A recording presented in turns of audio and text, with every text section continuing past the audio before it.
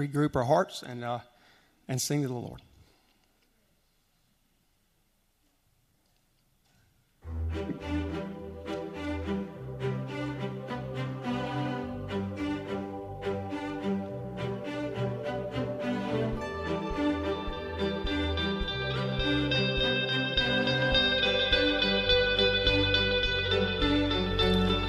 Water you turned into wine. Open the eyes of the blind. There's no one like you. None like you. Into the darkness you shine. Out of the ashes we rise. There's no one like you. None like you. Our God is greater, our God is stronger. God, you are higher than any other. Our God is healer, awesome in power. Our God, our God.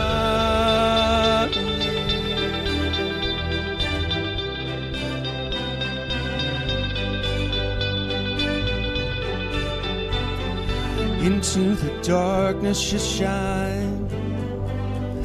Out of the ashes we rise. There's no one like you. None like you. Our God is greater. Our God is stronger. God, you are higher than any other. Our God is healer, awesome in power. Our God, our God. Our God is greater, our God is stronger. God, you are higher than any other. Our God is healer, awesome in power. Our God, our God. And if our God is for us, then who could ever stop us? And if our God is with us, then what can stand against? And if our God is for us, then who could ever stop us? And if our God is with us, then what can stand against?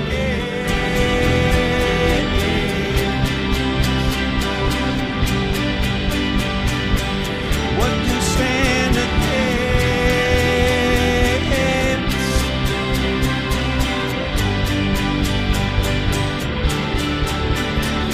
Our God is greater, our God is stronger. God, you are higher than any other.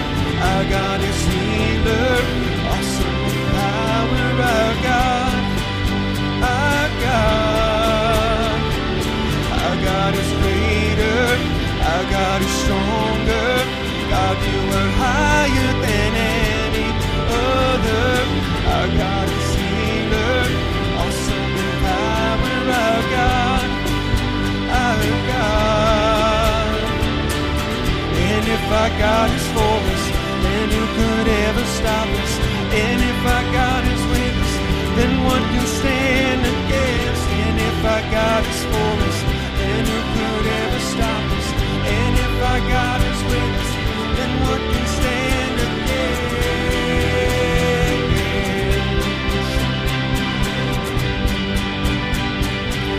What can stand against?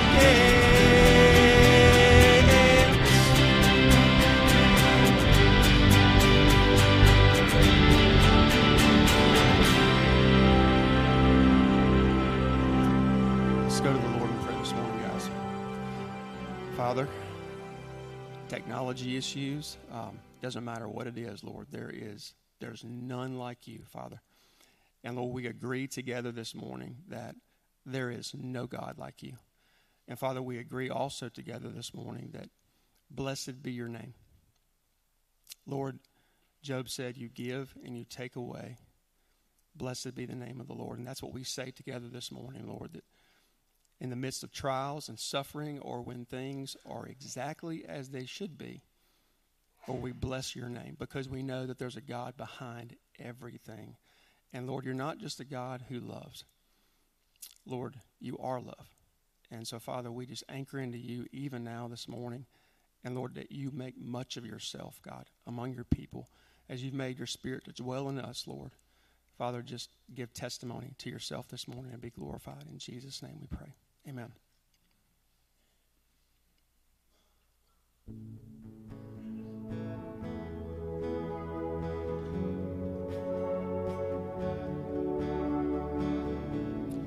Let's sing this together, church.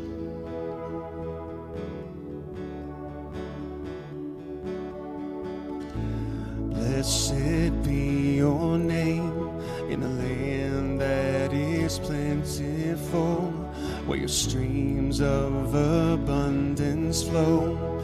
Blessed be your name.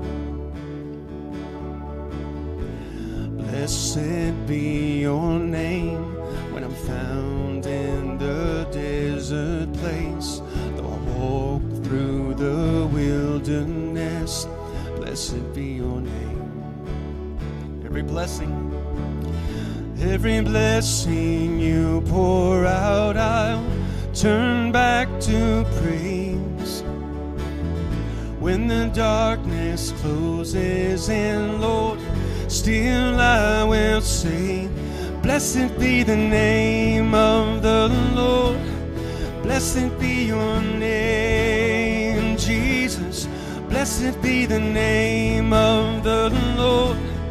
Blessed be your glorious name.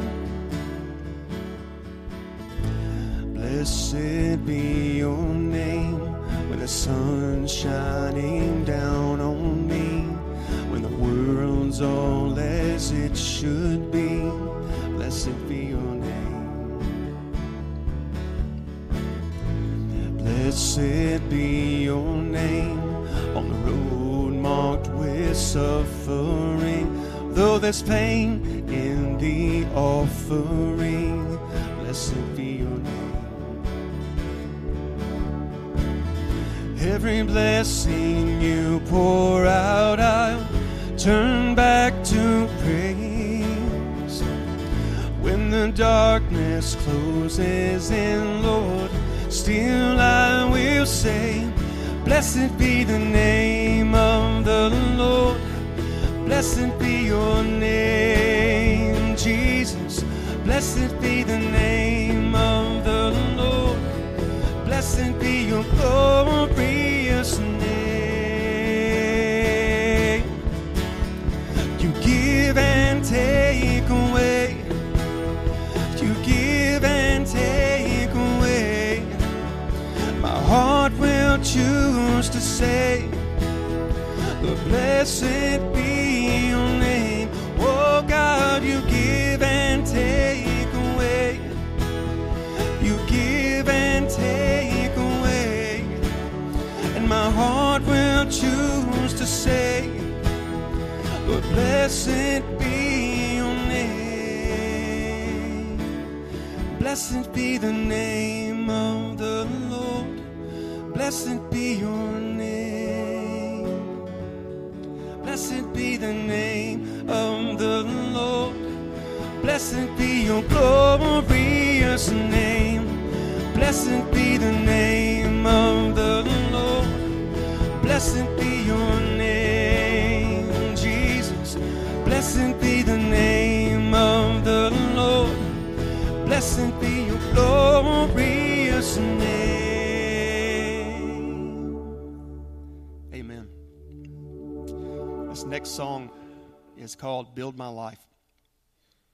And the first part of the song basically says this: Lord, you're worthy, and because you're worthy, I want to live for you.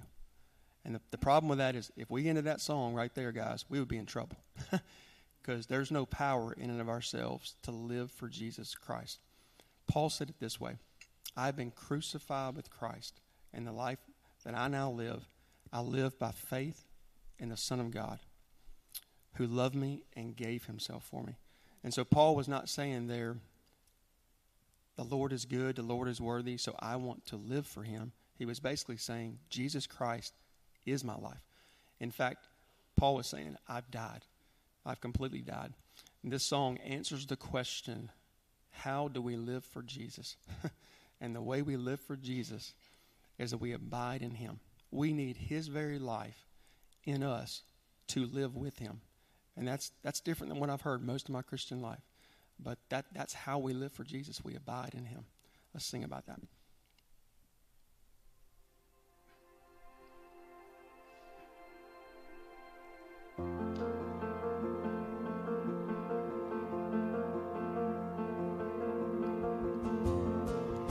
Worthy of every song we could ever sing, worthy of all the praise we could ever bring, worthy of every breath we could ever breathe. We live for you, oh, we live for you.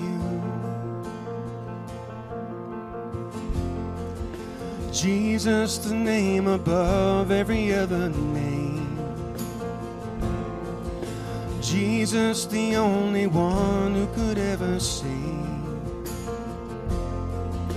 Worthy of every breath we could ever breathe. We live for you, oh, we live for you. And holy, there is no one like you. There is none beside you.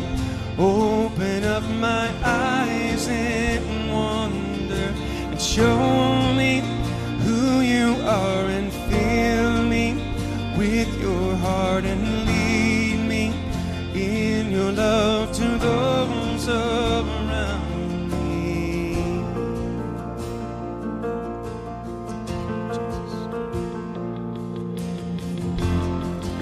Jesus, the name above every other name.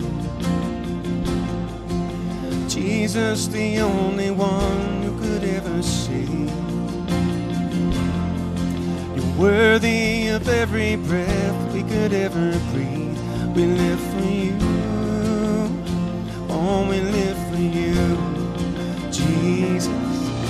And holy, there is no one like you. There is none beside you. Open up my eyes in wonder and show me who you are, and fill me with your heart and lead me in your love to those around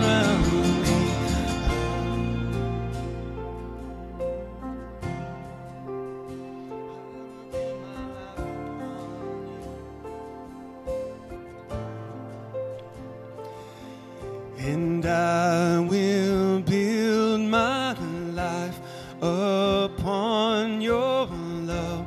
It is a firm foundation.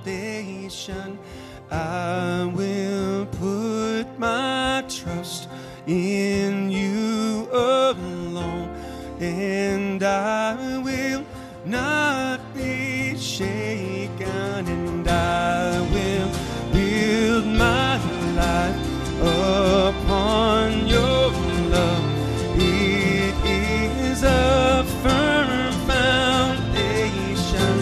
I will put my trust in you alone, and I will not be shaken.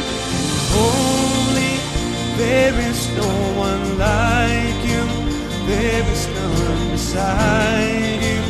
Open up my eyes in wonder and show me who you are, and fill me with your heart and lead me in your love to those around. And I will build my life upon your love. It is a firm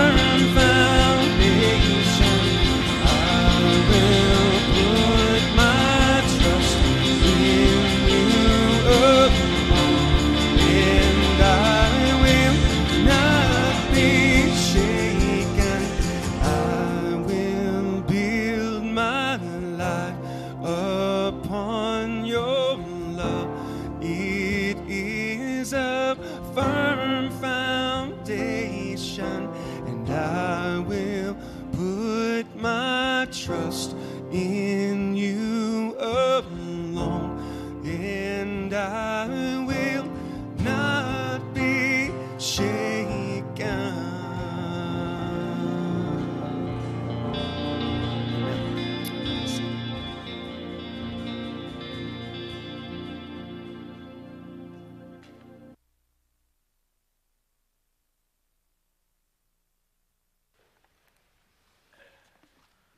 Thank you, praise team 1, 2, 3. I don't know which one they are. We appreciate you. You know, there's not many times you can look at your phone at 5 in the morning and just have a big smile come to your face. I get these little headlines, sport headlines. And this morning I got one at 5 o'clock. It said, Alabama's A-Day quarterback struggle. And I was like, hey, there's hope. There's hope. So y'all are apparently in need of a quarterback. That'd be all right. If you didn't get one, that'd be all right by me. Well, you know, I was thinking this week that the Lord has truly blessed us with many people in our country and around the world that can teach the Bible. And I was thinking about Charles Stanley and just his faithfulness for so many years to open God's Word. And then I was looking up the ages because I was just curious of John MacArthur and David Jeremiah, and those guys are they're a little older too. Dr. MacArthur is 83 and Dr. Jeremiah is 80. You combine all three of those men and you put somebody together like Billy Graham, that's a lot of years of life and ministry and the Word. And as a younger guy who's not quite 60, I do appreciate all the teaching that those men have provided over the years, and I'm just truly, truly thankful for them. Well, this morning is, I think, probably one of the most difficult things maybe we'll have to think through, and I hope you're ready to do a little bit of thinking this morning about the judgment seat of Christ and your time before Him and kind of what is going to go on. I was telling somebody this last week, I'd really not thought about my love as a believer in the context of the judgment seat. Never really thought about that before. And if I had, maybe it's been one or two times before, but as I was studying through this section in 1 John, it's quite clear that the judgment for believers is coming. And part of that measurement before the Lord Jesus Himself will be based on our love for one another. How does that hit you? How does that grab you? And when I say that, I don't mean just the folks in here who belong to the Lord. I'm talking about all believers. All those that the Lord's put in your life. And we have to think about that. That's pretty tough stuff. So I thought maybe to kind of start us this morning, I ran across a quote from Howard Hendricks, and I really like this quote. It just gets us to think in terms of eternity, the future, what matters now. He says, only two things in this world, are eternal: the Word of God and people. It only makes sense to build your life around those things that will last forever. Well, that's true. You think about how many things we might build our lives around that are just flat out temporary. They just don't matter at the end of the day. But the Lord, the Word of God, people, they matter, right? We know that. And we always talk about, hey, if my relationship is right with the Lord, then my relationship with other people is going to be where it needs to be. And that is true. But I think there ought to be some thought process for us as Christians as it relates specifically to how we are loving one another. And I want to remind you that agape love it's an action. okay? It's not primarily verbal.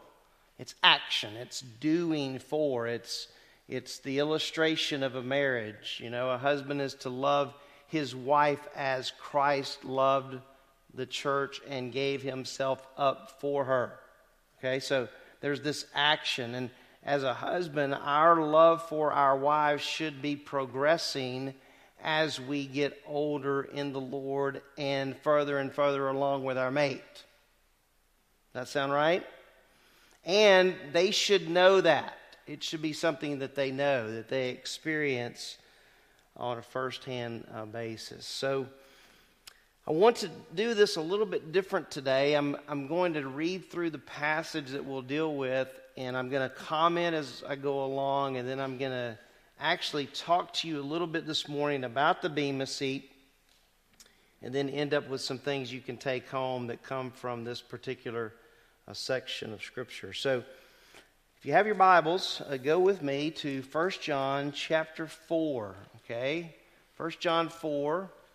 And remember that we have been in the context here since verse 7 of love and the responsibility that we have to love one another. Again, that's an action. It's something that's expressed, okay? It's something that people should know. Hey, I know this person's love for me because. And one of the things we can't do, and it's difficult to do, I think sometimes we might try to do, is judge the motives of somebody who's loving us. We're going to leave that to the Lord. Okay, the Lord is going to judge that. Okay, the motives, our actions, our attitudes, the Lord himself will judge those things. Now I want us to read, and I'm just going to make commentary as we go through this, verse 15 of 1 John chapter 4. He says, whoever confesses, that word there means agrees or says the same thing. Whoever confesses that Jesus is the Son of God, God abides in him and he in God. Remember, throughout this whole book, there's this argument of relationship, fellowship. So I believe he's talking in terms of fellowship. Those who confess that Jesus is the Son of God, they're in fellowship with the Lord. Okay?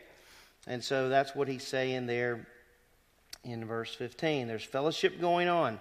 Who do you expect to confess that Jesus is the Son of God? Believers do that. Okay?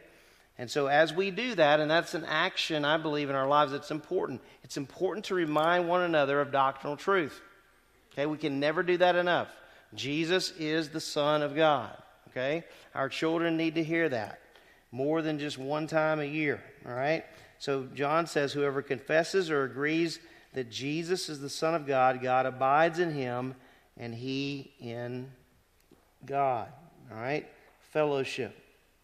He says, we, meaning himself and the apostles and believers, we have come to know and have believed the love which God has for us. Now we need to stop there and talk for just a moment. Notice what John says, we have come to know. Now, if you study that, you find that have come to know is something that happened in their past. There was a specific point in time that they came to know the love which God had for them. All right?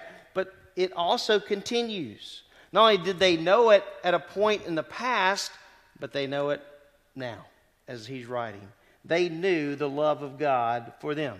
So, when in your life could you point to in the past and say, I know that God loves me. From this day, 1971, I knew that God loved me. And I know in 2023, God still loves me. Right? Isn't that good to know? That has not changed. Again, there's kind of a picture there of marriage. So when you get married, I mean, I got married June 21st, I better get this right, 1985. Okay? So Teresa, I hope, knows that my love for her is still there. And it should have progressed. Does that make sense? I should have and be serving her more as her husband. So, John says we have come to know the love which God has for us. We knew it and we still know it. And then he says, and have believed the love which God has for us. Not only did they know it by experience, but they believed it. And that again points back to a specific time in the past where they believed the love that God had for them, and they still believe that God loves them. Okay? So, quick quiz. Do you remember the day when you came to know and believe the love of God? You remember that? Do you still know and believe the love of God today?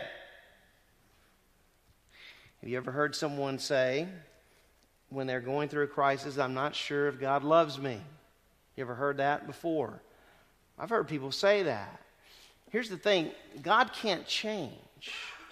So the love he had for you, it's the same love.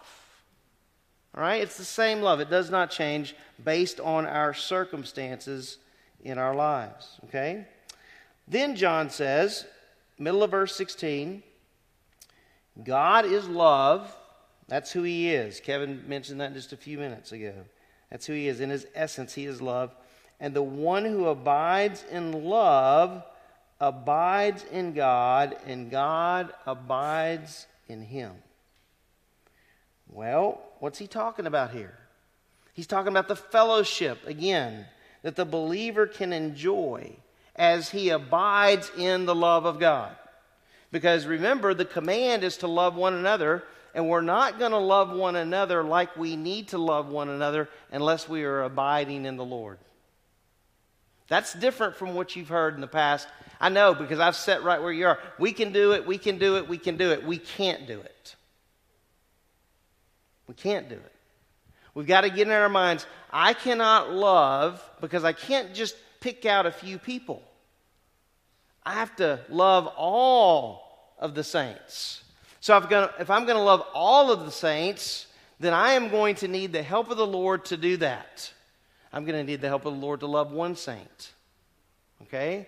I need his help. I have to abide in him in order for that love to flow out of me, produced by, as we talked about last week, the Spirit of God. And so he says, the one who abides in love abides in God. God abides in him. There's fellowship there. Okay? And that's where we want to be. We want to be in fellowship with the Lord. That helps us as we live the Christian life. Okay? Well, then he says, verse 17. I think you even have this on PowerPoint for you. Look at this. By this, love is perfected with us. By what?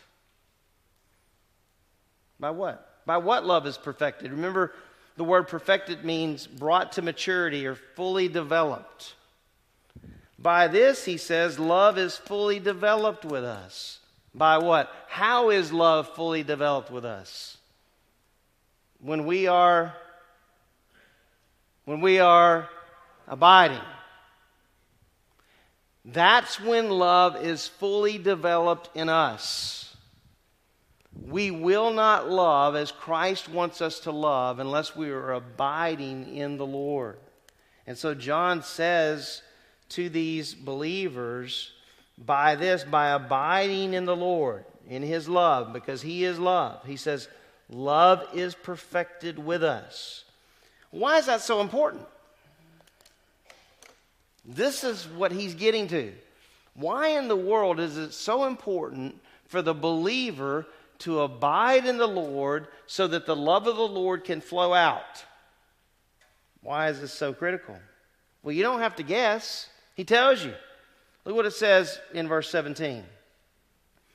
By this, by abiding, love is perfected, brought to maturity with us, so that we... Now notice the pronoun there. John is not just saying to these guys at the end of the day, hey, look, you're going to stand before the judgment seat. What does he say? We. He says we. He says, by this love is perfected with us, so that we may have confidence in the day, now listen to this, in the day of the judgment. That's how it reads in the original. It's not in the day of judgment, but it's in the day of the judgment. In other words, it's going to happen. There's nothing, as a believer, you cannot avoid the judgment seat of Christ. And would you want to? Because if you're avoiding the judgment seat of Christ, you're like, I don't want to be at the judgment seat of Christ. Well, you're going to be at another judgment. And you don't want to be at that one. So, my point is this. I don't know that people have thought enough, Christians have thought enough about this moment that's coming being the judgment seat of Christ. Okay? I'm not trying to scare you to death, but here's the reality of it. It's not a picnic. We're standing before the holy, holy, holy God who is going to judge us. And as Paul says in Romans, hey, I'm not going to be judged to condemnation, but I'm going to be judged. I'm going to be judged, as Paul wrote in 1 Corinthians, for the things done in the body, whether good or bad. And I'm going to be judged in this context based on how I love my brothers and my sisters in Christ. I don't know how many times we've really thought about that. I have no idea. If I did a survey, how many times have you thought about that in your life? I don't know. But John says here, look, we want to have confidence, don't we? Absolutely we do. Well, how in the world can we have confidence before the judgment seat of Christ? We have to be abiding in Him so that His love is flowing out of us. Now remember that word confidence. Notice what he says. By this love is perfected with us so that we may have confidence in the day of the judgment. You remember back in chapter 2, verse 28?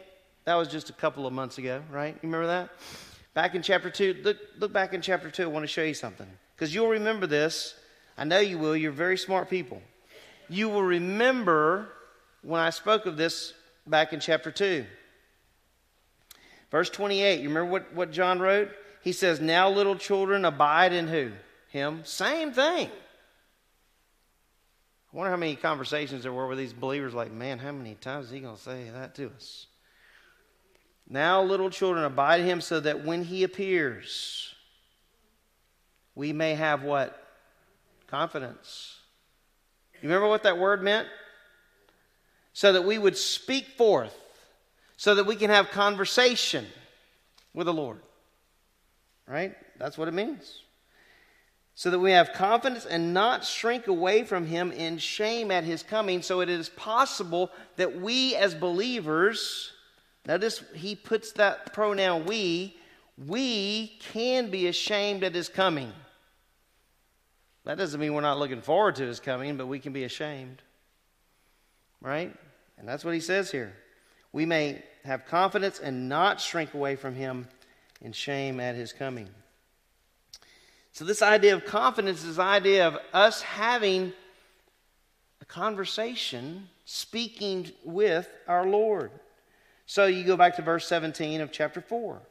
By this love is perfected with us, so that we may have confidence in the day of the judgment. And don't we want to? You say, well, how in the world can we? Obedience. Obedience. And obedience entails, in this context, abiding in the Lord. All right? So he says, by this love is perfected with us, so that we may have confidence in the day of judgment. Because as He is, so also are we in this world. Well, who is He? He's love. And what are we to be in this world? Answer? Love. He is love. All the time He is love. So John says, also are we to be in this world. Warren Wiersbe says, we are God's love in this world to all people. To believer and to unbeliever. Right? Remember we said that and we talked about that. I know you remember because you have great memories. Remember we said back in John's Gospel, what did Jesus say to His disciples? The world will know you are my disciples by what? Your love for one another. Your love for one another. Your love for one another. Who will know? The world will know. The unregenerate will know. That's an amazing thought. An amazing concept. I mean, how many times has it happened to you in your life, or you've run across a circumstance, or you've heard a story about a person who's loving another person, right? Believer loving believer, when everything's against them, and somebody comments and says, how are they loving each other still? How are they in relationship with one another still? I know this. Whenever church is split, things go awry. Think the world notices? Answer, yes. You think the world notices the infighting that happens in churches? Answer, yes. But I think they also notice whenever we're loving on one another. We're actively demonstrating what the Lord wants for us, and that is agape love. All right. Then we come to verse 18. Notice what he says. There is no fear in love. You know what that word fear means? Dread. There's no dread. There's no worry. It can also mean no worry in love. It can also mean no holding back in love. There is no fear in love. When I'm loving like I need to love, there's no fear. It's absent of worry. Well, when am I going to love as the Lord wants me to love? When I'm abiding in Him. Hey guys, if you drew this little picture of this text from verse 7 through chapter 5, verse 3, it's all about love. And it's all about God is love. God wants us to love one another. And the key to loving one another is abiding in Him. You want a summary of it? There it is. That's it right there. But all these little integral parts are very, very important. Because we're not just coasting through the Christian life going, well, yeah, I need to love this person and that person. That's what God tells me. Oh, listen to me. It's much more than this verbal thing. I need to actively serve my brother Jim. I need to actively serve my brother Corey. Lord, you're going to have to help me do that, right? Listen, that's what he's talking about. This is active love. But I can't do it on my own. And we live in a culture of we can do it on our own. I don't need anybody to do this for me. Well, you know what? Say that to the Lord. Because here's the reality of it. I cannot love my brother or sister in Christ unless I'm abiding in Him. It's not going to happen. And we want the love of the Lord to come out in our lives. And so he says there is no fear in love.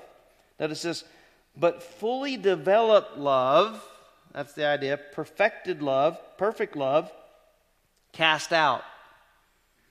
It casts out fear. There's no fear. When love is flowing through me as a believer, because I'm abiding in the Lord and the Spirit's working, listen, it casts out fear. It throws it out. There is no fear. That's the idea of the word cast out there. It means to throw out. There is no fear. There's an absence of fear. But again, and I can't say this enough, the key is abiding in the Lord. Okay? Notice what he says. There is no fear in love, but perfect love casts out fear, because fear involves punishment. So if I am not loving like I need to love my brother or my sister, there's going to be dread. There will be. There will be fear. All right? There will be worry. Now notice what he says though. But perfect love casts out fear, because fear involves punishment. And then he finishes that. He says, and the one who fears is not perfected in love. Uh-oh. So who's the one who's fearing? The one who's not perfected. The one who's not fully matured in love. The one who is not abiding in the Lord. That's the one who fears. Okay? He says, because fear involves punishment. Now that word punishment is an interesting word in the Greek language. It means torment. He says here in the context, fear involves torment. You said, Dad, what kind of torment? I mean, am I going to experience this torment from the Lord, or what are we talking about? Well, you know what's interesting about this word? It's in the present tense. It's not a future tense. He says, fear, when there is fear in my life, it involves torment. Present tense torment. So when I'm explaining this, meaning when I'm not loving like I need to love, because I'm not abiding in the Lord, there is fear, there is worry, there is dread. And there is torment as the end result of that. Because the will of the Lord is for me to do what? Love. Do you know when you're not loving someone as the Lord wants you to? You do. Yeah. You know, some of the biggest pain and torment that we have is knowing it. We know it. We're like, yeah, I know, but... And we might even do something crazy like this. Yeah, Lord, I know, but we're talking about Thad. I got to love him. Right? Isn't that the reality of it? It's where the rubber meets the road, so to speak. So he says, fear involves torment. And that's a present tense. John wanted to get that across. And the one who fears is not fully developed, not mature in love. You know what, guys? I should have a clean conscience about love. It should just be something that I'm abiding in the Lord, and I'm going to love this person no matter what they say to me. I'm going to love them. I have more stories about unbelievers than I do believers, although I have a few about believers. But I have been called different names over the years, not just Thad. I've been in different coaching arenas where I've had people yell at me. I've had even warnings of that was going to take place, where a person is making a beeline for me and I'm like, they're not coming to encourage me. I had a moment not too long ago where someone came to see me in the context of a sporting event.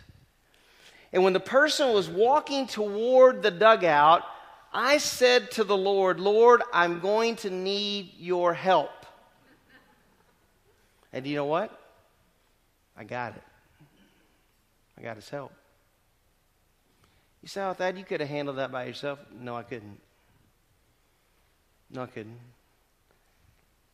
Now, you may have not seen my flesh, but I've seen my flesh. How about your own flesh? It's not a pretty sight, is it? So we don't need to have the mentality in Christian circles of, man, I can do it. I can love that guy. I can love that girl. No. There has to be the mindset of what John told his audience. Hey, look, I got to abide in the Lord if love's going to be seen in my life. Because I'm going to run up against circumstances I wasn't counting on. Right? You hit the corner and somebody's in your face and you're like, man, I wasn't expecting that. What tends to come out when we're not prepared? The flesh. So John says here, there's no fear in love, but perfect love casts out fear. Because fear involves torment, and the one who fears is not perfected in love. So we want to be perfected in love. We want to be fully matured in love, and that happens as we abide in the Lord. Well, you can't help but as you're working through that, see that phrase, in the day of the judgment. Because in the context of the passage you're going to see, I'm going to quote some folks, you're going to see that this is all about that. That one day we're going to stand before the Lord and give an account of our love in serving brothers and sisters in Christ. So I thought it'd be helpful to kind of go through what I have entitled, It Is Coming. It is coming. I mean, like, you know. How many of you love going to the dentist? Dentist? Well, if you're like me, I'm religious. Every 6 months, I'm going in that office and I'm getting my teeth cleaned. I absolutely hate it, but I love it. It's a love-hate relationship. I love the way I feel when I come out, and I know every 6 months it's coming, right? That day, D-Day, so to speak. Well, it is coming. The judgment seat of Christ is coming. I think it's important to understand some things about this judgment seat, and I wanted to kind of give you a picture here. This is a picture of the ruins in Corinth.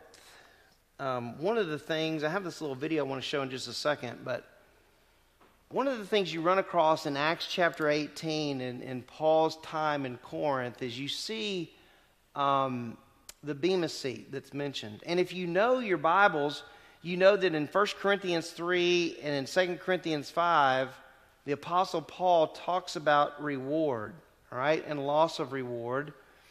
And he talks about, specifically mentions in 2 Corinthians 5, the judgment seat, okay?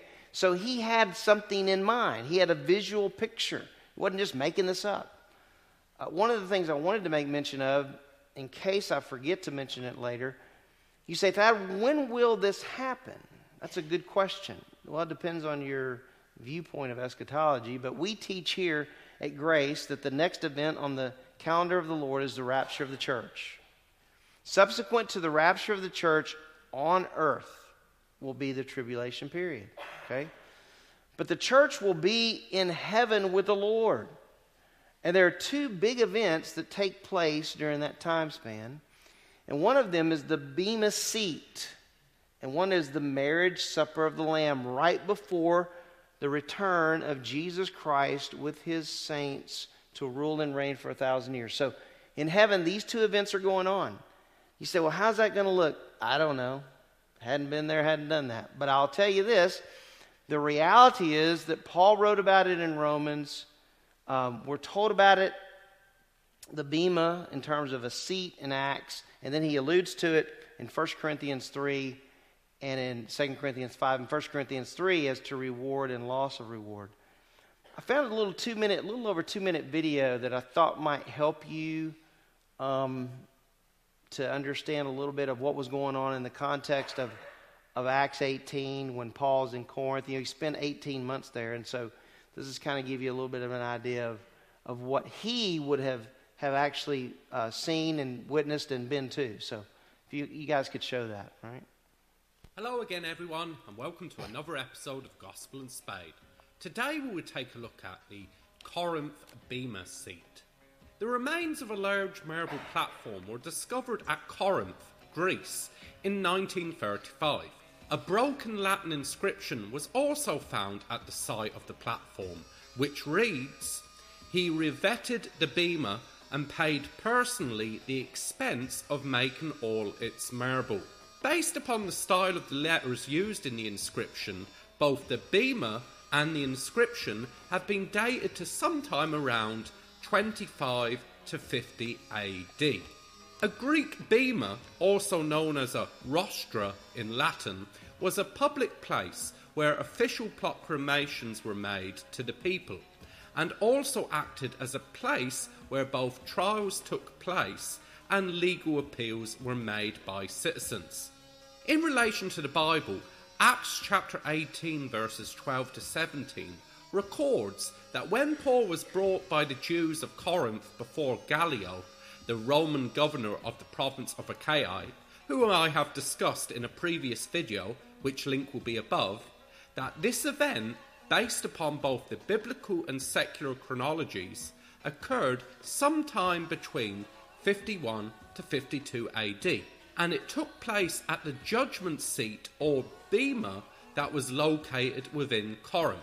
Now, based upon the biblical account found in Acts, and the discovery of both the ancient bema within the city and the inscription which dates its construction to sometime before 50 AD, it is almost certain that this particular bema was the place where Paul was brought before Governor Gallio sometime during the man's year-long reign over the province, in either 51 or 52 AD.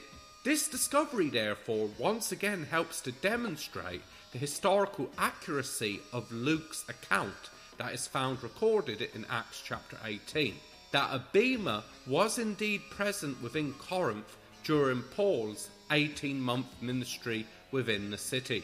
Thank you for watching. As always, please don't forget to leave a like, comment and subscribe for more.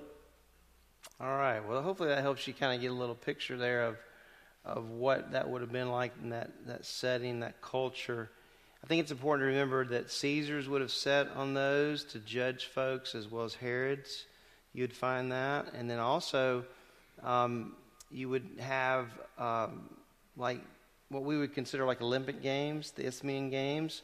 There was rewards handed out at those. And so that's kind of a picture there for us in terms of reward and judgment, okay? And that's the context of Acts chapter 18 when Paul is there with Gallio. I wanted to just give you some facts that might help you to think through this a little bit more because, I think when John's writing this to these believers, he wants them on board with the idea they're going to face the Lord one day. He wants them to understand the importance of loving one another and all within that framework and context of judgment. And I don't know, how many of you have ever thought about your love for your brother or sister being judged? I don't know. I don't know how many of you have done that. I wanted to give just some things here I think that are important to understand for us.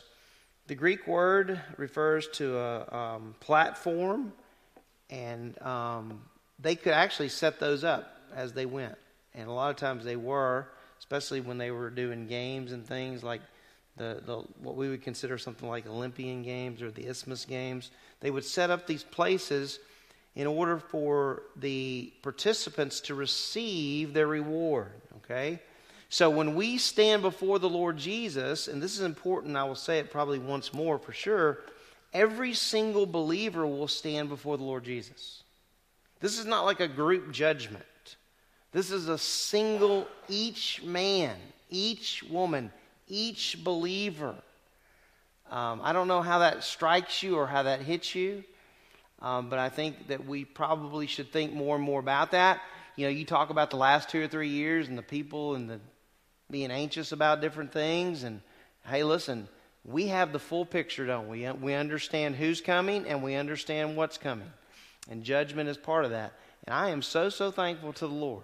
I will say right now at 11:29, I am not going to be judged to condemnation, but I will be judged by the Lord Jesus. This judgment occurs, as I mentioned a few minutes ago, before the second coming of Christ. I kind of highlighted that for you. And then believers are rewarded to varying degrees. In fact, there's reward and loss of reward. And that's a whole nother subject in terms of the kingdom and one's position in the kingdom. Maybe we'll have to do a series on that. I don't know how many of you have thought about your position in the kingdom, but it might be something to think about. All that's based on what we do for the Lord and the judgments that we're talking about. All right? I wanted to also give you, there's 2 judgments. If you're trying to frantically write this down, I'll have this for you next week, and you can just have it. All right? This is a chart that I got from Charles Ryrie on 2 judgments compared. You'll see there the one mentioned in 2 Corinthians 5, 9, and 10, the judgment seat of Christ. Only believers are at that judgment. And he has the time frame after the rapture, before the millennial period. Okay? There are some that have a view there's just one judgment and it's for everybody and you're good or you're bad and that's kind of it. But if you study the scriptures, it's really clear that there are more judgments than mine than even these 2 that are mentioned here this morning. And then reward and loss of reward is what is the focal point there in 2 Corinthians 5. Isn't it very interesting to think about that each and every one of us that know Christ will stand before Him? That day's coming. You don't want to be this other one. The great white throne judgment is mentioned in Revelation 20. Only unbelievers, he says, and then after the 1,000-year reign of Christ is when this takes place, before the new heaven and the new earth, and eternal judgment is at stake there. All right? And I think, I've mentioned this in years past. Listen, hell's no picnic, for sure, based on what we find in the scriptures. But I truly believe, as Paul alludes to, that the one who made you being separated from Him forever, that's going to be hell. Because the one that loves you the most, right? The one who sent his son. Anyway, all right. Well, there's two major passages. There's a Romans passage, but I didn't allude to that one this morning, that speak about this judgment, just so you kind of understand, what's coming for you and for me. And I love the way that John did this. He didn't go, hey, look, guys, you're in this judgment scene. He puts himself with them. So in 1 Corinthians chapter 3, it says, if any man builds on the foundation, what's the foundation? Who's the foundation? Jesus Christ is. With gold, silver, precious stones, wood, hay, straw, each man's work will become evident. It will be revealed. That's the idea of the word evident. Notice he says, for the day will show it. What day? This day that we're talking about. All right? The judgment seat of Christ. The day will show it because it is to be revealed with fire. The fire itself will test the quality of each man's work. He says, if any man's work which he has built on it remains, he will receive a reward, because some of it will be burned up. Who's going to be able to judge then your motives? The Lord will. Who knows everything about why you do ministry? The Lord does. Who knows about how you love other people? The Lord does. Right? So, hey, look, we may wake up each day and have all kinds of people judging us, but at the end of the day, it's Jesus Christ that's going to judge us. And that's what matters. All right? He says, if any man's work is burned up, he will suffer loss, but he himself will be saved. Now, that's important to know. That's a little phrase, very important. He's writing to believers. Right? And Corinth wasn't exactly this model church. I don't think they were counting all their, hey, man, I'm going to get this many rewards. I don't think that was going on. I think Paul puts it out there. Hey, look, you're saved. You're secure. But there's a day coming where you will experience loss because of your motives and your actions. And remember, we could even highlight an example in 1 Corinthians 11 at the agape feast when they weren't judging themselves properly, right, at that feast. And what was going on? Sickness and death. Right? There was torment right then because they weren't loving like they should. All right.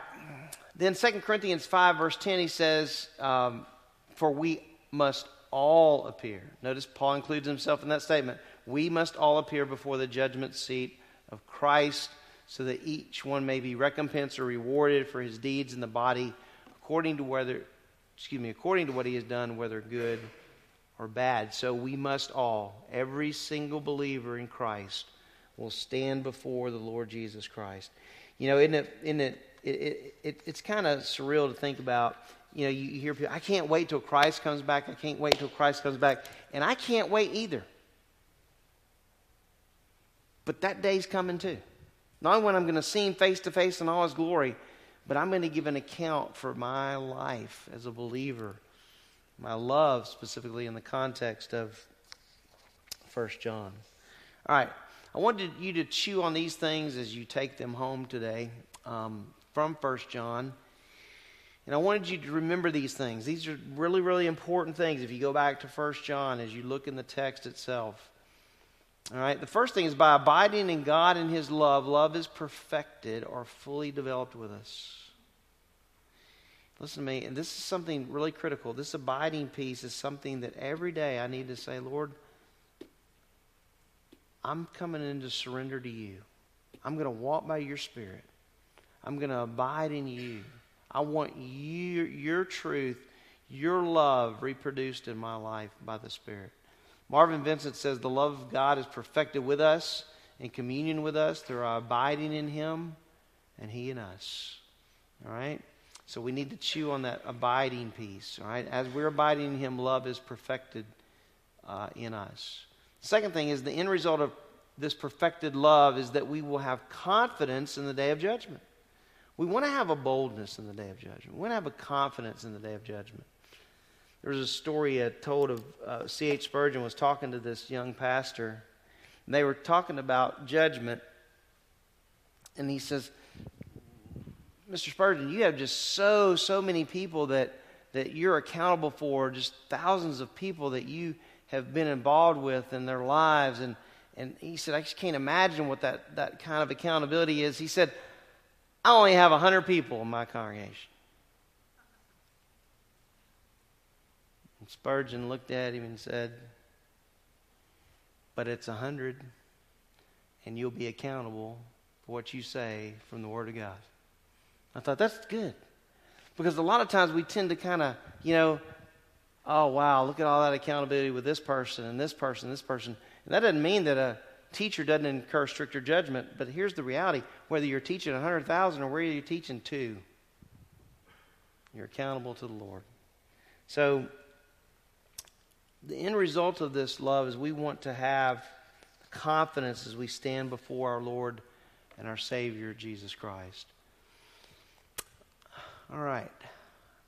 And as we think of that, this is a person, this is the saint, who in his earthly life has had the love that God is in his nature brought to its full capacity of operation by the Holy Spirit in his life. That's why Paul writes to great pains in Galatians, walk by the Spirit, walk by the Spirit, walk by the Spirit. Okay? So that the fruit of the Spirit is produced through us. All right. And then the third thing I want you to remember from this text in 1 John is the root for this confidence is our conformity to the character of the Lord. He is love. And remember last week we talked about, hey, we're His representatives. Right? There was Jesus, and He ascended to the Father, and now there's the church. We are His representatives. So we represent, if you will, the love of the Lord. All right? And then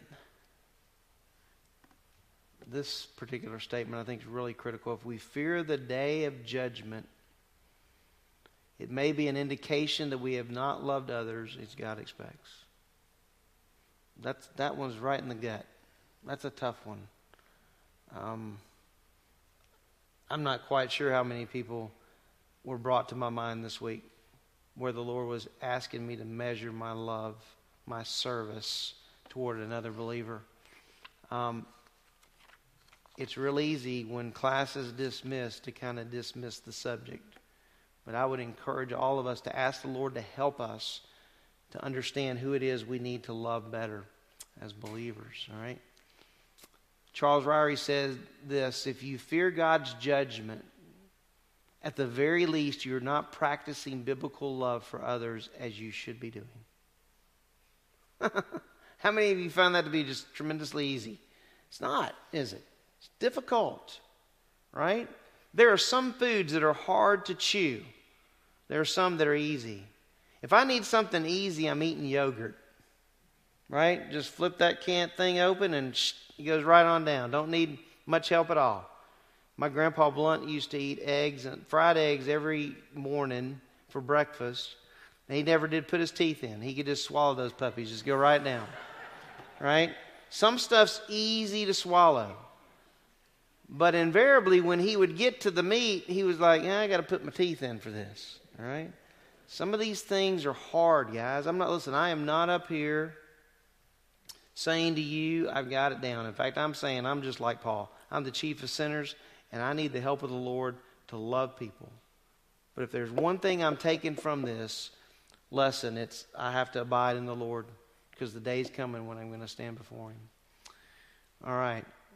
Kenneth Weiss said concerning this subject, the saint who has experienced the fullness of this divine love in his earthly life will have no fear of correction or penalty, and he defines that as loss of reward at the judgment seat of Christ.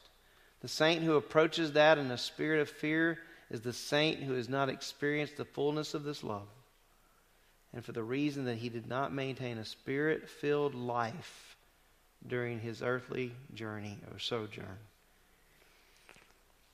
I mean, this is big-time stuff to me. It's heavy stuff. It's kind of stuff that we sat in class at Southeastern, and I'd be like, oh, this hurts. All right? Tough stuff. In with Wayne Barber's comment, he says, the certainty of the bema seat of Christ occurring at a specific point in time in eternity in the life of each individual believer should serve as a strong motivator, causing us to forget what lies behind and, like the runner, be determined to win the race and receive the reward. And that's what I like that. That's a great way to kind of end up on these quotes, because there is motivation. because it's the Lord Jesus, our Savior, that we'll stand before one day. We may have feared a lot of judgment in our day, but He's the one that at the end of the day we should fear. I read a story about Babe Ruth, and it was, how many of you don't know who Babe Ruth was? Okay, that would concern me. Obviously, we know how great of a baseball player Babe Ruth was. And there was one particular time he was up to bat, and the umpire who was calling the balls and strikes behind the plate, his name was Babe as well. Except his name was Babe Felipe. Well, that's a little bit different than Babe Ruth. Well, he was up to bat, and Ruth had 2 strikes on him. And the umpire called third strike. And the fans are booing, and they're going crazy. And Ruth said to Felipe, he said, listen, you can hear from the 40,000 boos that you got the call right. The call wrong. And he looked at Babe, he said, yeah, the 40,000, though, they don't matter. At the end of the day, it's my judgment that matters. And I thought, there are a lot of people that are judging our lives. We do it too, right? All of us do. But at the end of the day, we're going to stand before the judge, the Lord Jesus Christ. And let me give you some encouragement to end on. While we will stand before Him at the judgment seat of Christ, if you're at that judgment, you won't stand condemned. You'll stand saved. You will stand forever with the Lord. And the Bible tells us from 1 Thessalonians that once we see Him, we'll always be with Him. So I know it's hard to listen to. I know it's hard to think through. But I'm going to pray. You pray for me. The Holy Spirit will work in my life with this. And I'll pray that He'll work in your life with it. All right? Let's pray together. Father, it's your scriptures, they're just at times really difficult to plow through because we always want to hear good stuff, and it is good stuff because it's going to keep us in the mind of just how accountable we are in our lives as Christians. But I pray you wouldn't help us not to push it away or push it outside, but help us to think through, how am I serving in love my brothers and sisters in Christ, and where are my shortcomings? Because, Lord, I want to make sure that my love is being matured in you, and the only way that I can see that happens from this text is as I'm abiding in you, I'm living in you, I'm up close to you. There's an intimacy with you. Just like if in a marriage, there has to be that intimacy of just pulling up together and talking and having that relationship and loving one another and expressing that. It's the same thing in the Christian life. We need to pull up close to you. We need to live where you are. We need to think about the things that bring honor and glory to you. And Lord, we can't do all that in our own strength. We need your Spirit, who you've given us. We need Him to control our lives. We need Him to fill us so that we might be lighthouses, not only to people here in this building, but people outside, that they might see Christ in us. And so we're asking for your help today.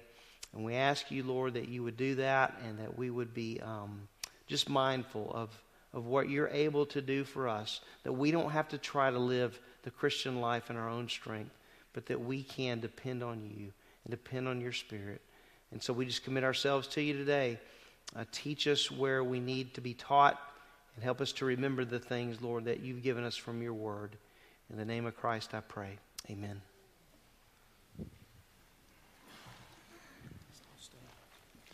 Let's all stand, church.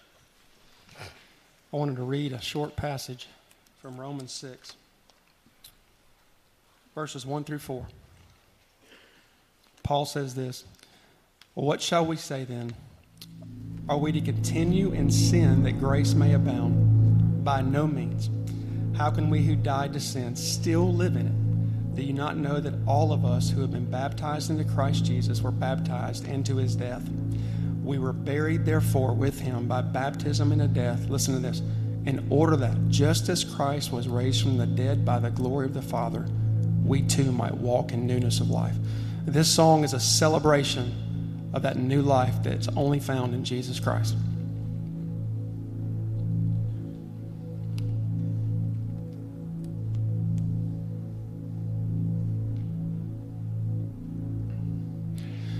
You stood before creation,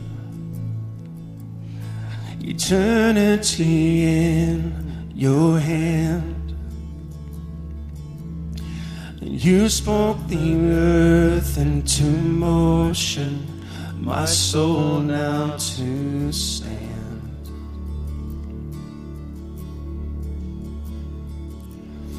And you stood before my failure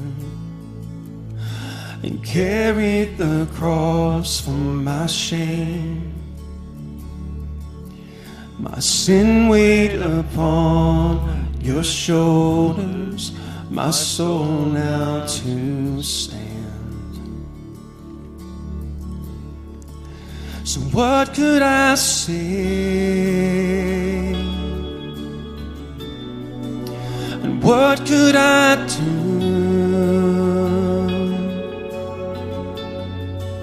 but offer this heart, oh God, completely to you?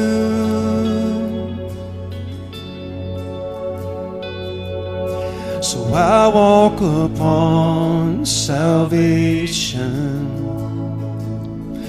your spirit alive in me, my life to declare your promise, my soul now to stand.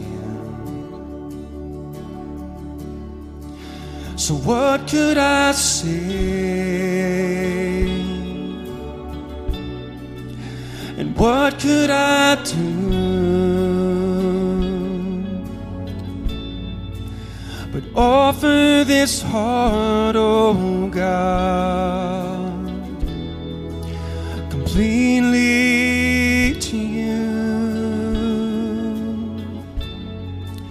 And what could I say? And what could I do but offer this heart, oh God, completely to you?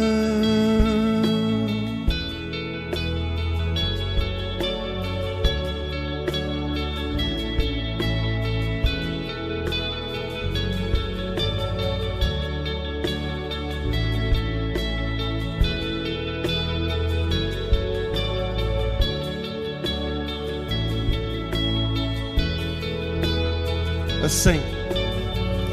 So I'll stand with arms high and heart abandoned in awe of the one who gave it all. And I'll stand, my soul, Lord, to you surrendered. All I am is yours. And I'll stand with arms high and heart abandoned in awe of the one who gave it all. And I'll stand, my soul, Lord, to you surrendered. All I am is yours.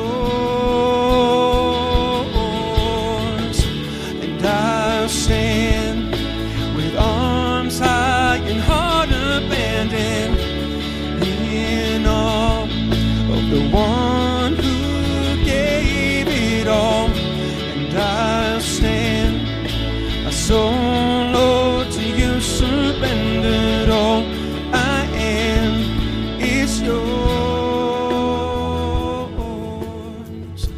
And I'll stand with arms high and heart abandoned in awe of the one who gave it all. And I'll stand, my soul, Lord, to you surrendered. All I am is yours.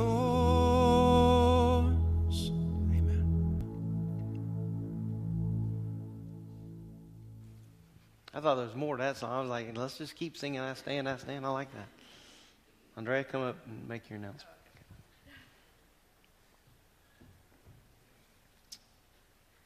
Oh. Oh, that'll be weird. That would be kind of weird. Here. Yeah. Okay. I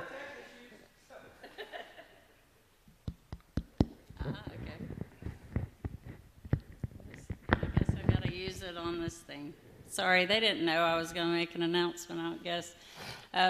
If you don't know me, I know I'm not up here a lot. I'm in the children's building, but I'm Andrea Stovall. I'm the children's director here at Grace.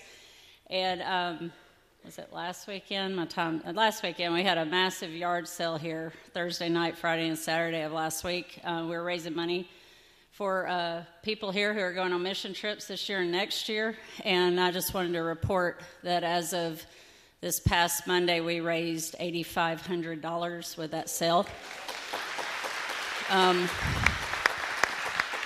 But this week I've sold $300 more of stuff. So we're now at $8,800, and I hope by the end of May I'm going to reach my $10,000 mark, because the neatest thing happened at the sale, which at first I thought was going to be a weird thing, but I received this estate lot of 150 dolls, which sounds weird, and they are weird, but once they started rolling in, I thought, this is unusual and valuable, even in the condition they were in. I just knew I had to find the right people. So I made a post on a marketplace, or on what's happening in Trustful, and my phone blew up with doll collectors. So that's what I'm continuing to, peddling dolls out of the back room of the church.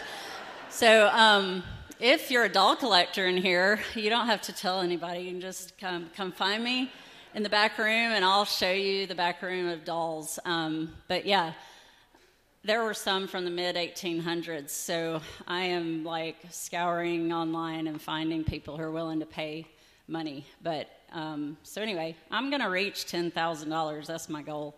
And I've got some stuff. We had some antiques donated. I'm trying to sell those on Marketplace, because that was my goal, and I want to reach it for our people going on mission trips. So I thank everybody who donated.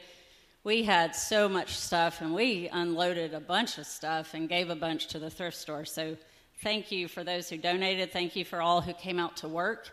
We had a lot of people come work who weren't going on mission trips. So thank you all so much. You made it successful.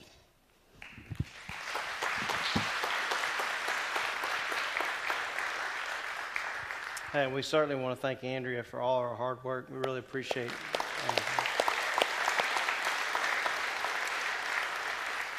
And I don't know if you remember last week, but we had a golf cover that it was an LSU Tiger, and we had a hog hat, and between the two, they brought $60. One brought 40, the other brought 20. I'll let you keep guessing on who brought 40 and 20.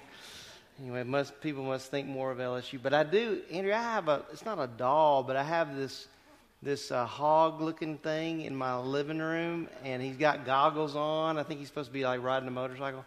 That thing, I don't know when it dates back to, but I think it can bring some money. All right. All right. I want to make one more announcement before we're dismissed. Next Sunday, we will have our annual picnic. And I know it's been advertised in other ways, but I wanted to make sure you guys all knew about it. It'll be next Sunday immediately after the service, so from 12:30 to 3 o'clock at the Clay City Park. And it's a field day picnic, and so you come, and it'll be a good time of fellowship. I would encourage you to come and be involved in just getting to know folks here better, all right? So encourage you to do that. Well, you guys can be dismissed, and I look forward to fellowshipping with you more, all right?